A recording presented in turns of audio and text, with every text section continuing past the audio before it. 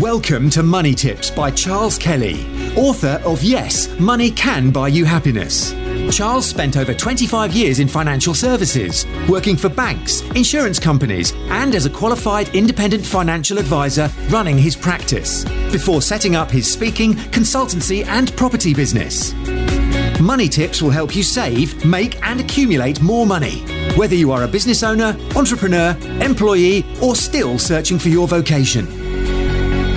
Hello and welcome again to Charles Kelly Money Tips, bringing you money tips to help you save, earn, invest, accumulate, and enjoy more money.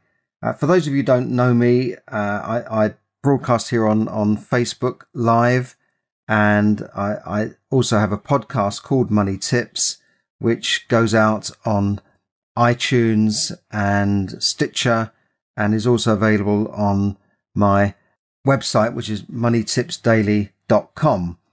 Now, for those who might not be aware, I'm the author of the book Money, Yes, Money Can Buy You Happiness, which is on Amazon. And in there, I go through money mindset things about how to, think about money, how to handle money, how to save money, how to invest money, and make the most of your money and be happy with your money. And my personal background is that I wasn't born into money by any means, but I've made money by working hard, by investing in property and doing other types of investments. But also I've had a business. I've run a business with many staff before. And I've even been a counsellor, where not a counsellor like when you go for counselling, but a counsellor as in an elected counsellor, and was even deputy mayor for a term or mayor, not deputy mayor and mayor in my local area. So I've had quite a wide range of experience, and over the years I've known many people with money, many people who haven't got money, and you think, that there's a difference there in the way these people are going about their lives. And in terms of property, I've always found it's been a good investment for me. And yeah, you don't always make money every time, but over the long term, and this is the key, the long term, it has made money for me. And that's why I'm still looking at property, but looking at also ways of investing without necessarily using your own money. And if you're interested in that, then do contact me. Now, today in London, we had the Queen's speech.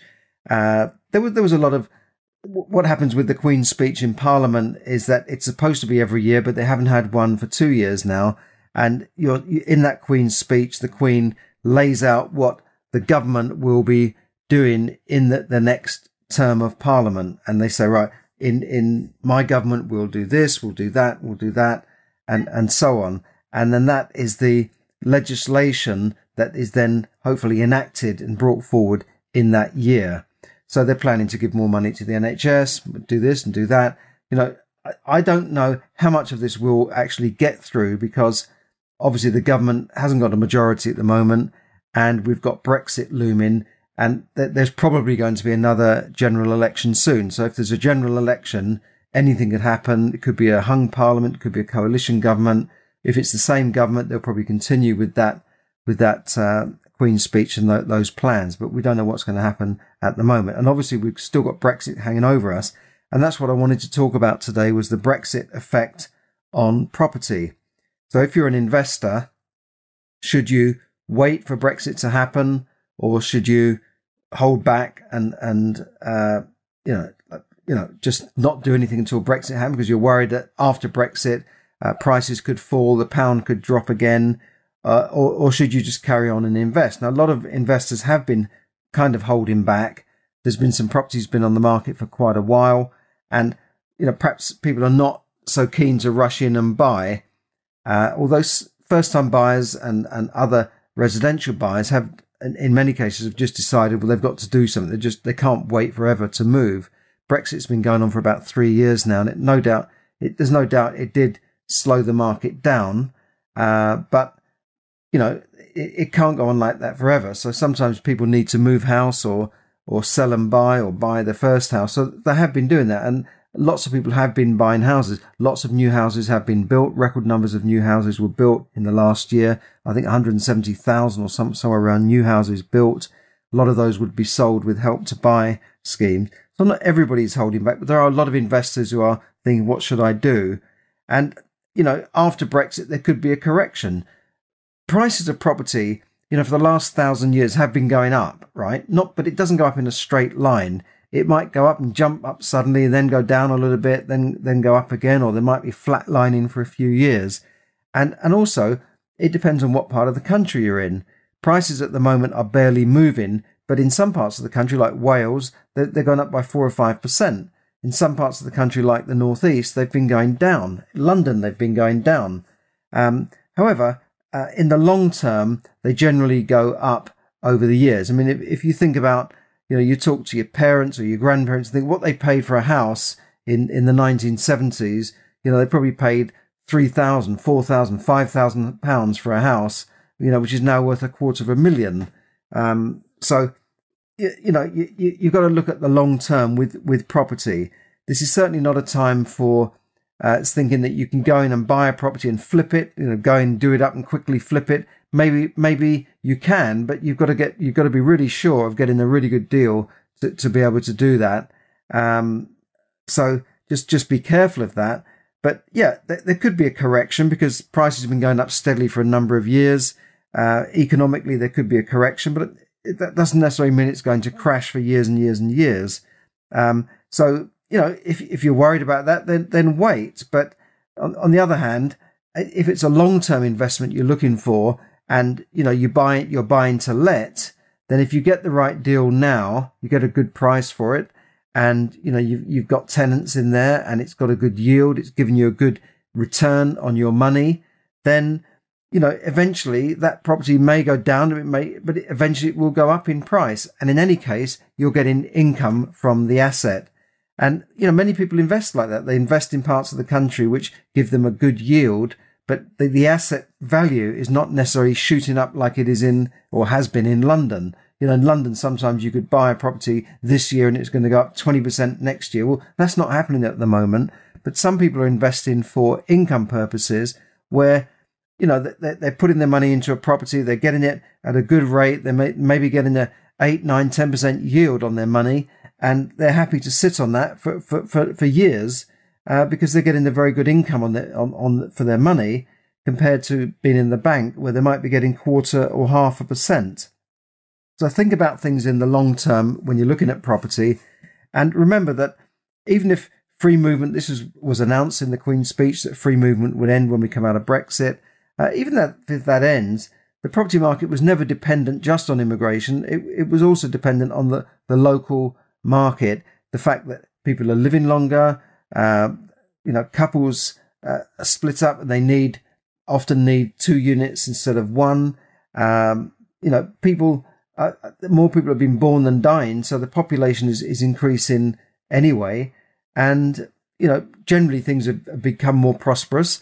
So people will always need somewhere to live, and they're not building enough houses. They keep saying they need to build 250 or 200,000 houses every year. That's barely happening. And, a few years ago they were saying they'd need 7 new cities, but that's kind of been shelved now. Now they're building some more smaller garden villages, garden towns, that sort of thing, smaller places. But really what they need to solve the housing crisis is probably another 5 or 6 Milton Keynes type cities in the southeast of England. And that would solve the problem. But that's not going to happen. Councils are not building enough council houses. That we just don't see that happening in my area. They barely built a handful of houses in the last year. There are plans to build more in the future, but that's not going to happen for quite a while. And that in terms of council housing and real social housing. Some boroughs are building social housing. The councils and local authorities can borrow money at extremely low rates, but those rates have just been put up. They've nearly doubled. Okay, they're still less than 2%, but it's quite a big difference in the budget. If they were budgeting to build houses and suddenly the borrowing rate goes up, that can make quite a big difference. But anyway, that's their problem. I still think they could build more social housing. So until then, I think there will still be a demand, maybe not a racing demand like, if you've got a massive immigration coming in and suddenly everyone needs houses quickly and you can get places let very easily, any type of places, maybe it's going to be a little bit harder. But I still think in the long term that there is still a good demand for property, provided you follow the rules, you buy right, and you get yourself educated. And this is the key. This is where the amateur landlord, or sometimes the landlord who becomes an accidental landlord through inheritance, can often get into problems because they just don't know what they're doing. It's like going out and saying, well, I'll invest in the stock market. Well, let's see what share to buy. I'll buy that and just, try and sell it next year. You couldn't do that. You need some education. So if you think you'd like to become a property investor, or you think you'd like to dabble in it, then get some education. Contact me at charles@charleskelly.net, or contact me on Facebook Messenger, or on the Facebook group. And some of the courses we can get you on our free taster courses, where you can get quite a good idea of what you need to do without even spending any money. It just requires a bit of your time. So I've got some free taster courses coming up the end of this month and November.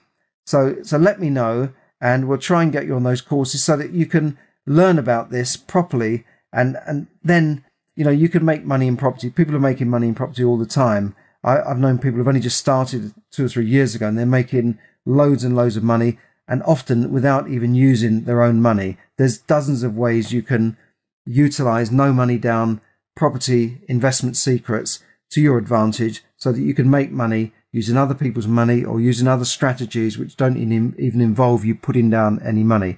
Believe me, there are many strategies out there where you can get rich as a property investor, not overnight, but in time you can build a sizable fortune. You can build a good nest egg for yourself. But it's not a get rich quick scheme, but it is a get rich long scheme.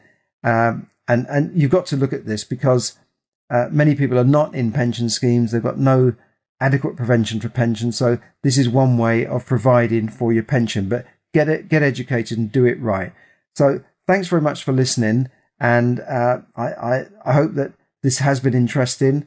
And I want you to contact me, charles@charleskelly.net, or on the Facebook Messenger group if you're interested in some of these free taster courses on investing in property. Thanks very much, and bye for now. Thanks for tuning in on Facebook Live. Hello to everyone there on Facebook Live, and thanks for listening to my podcast. Bye for now.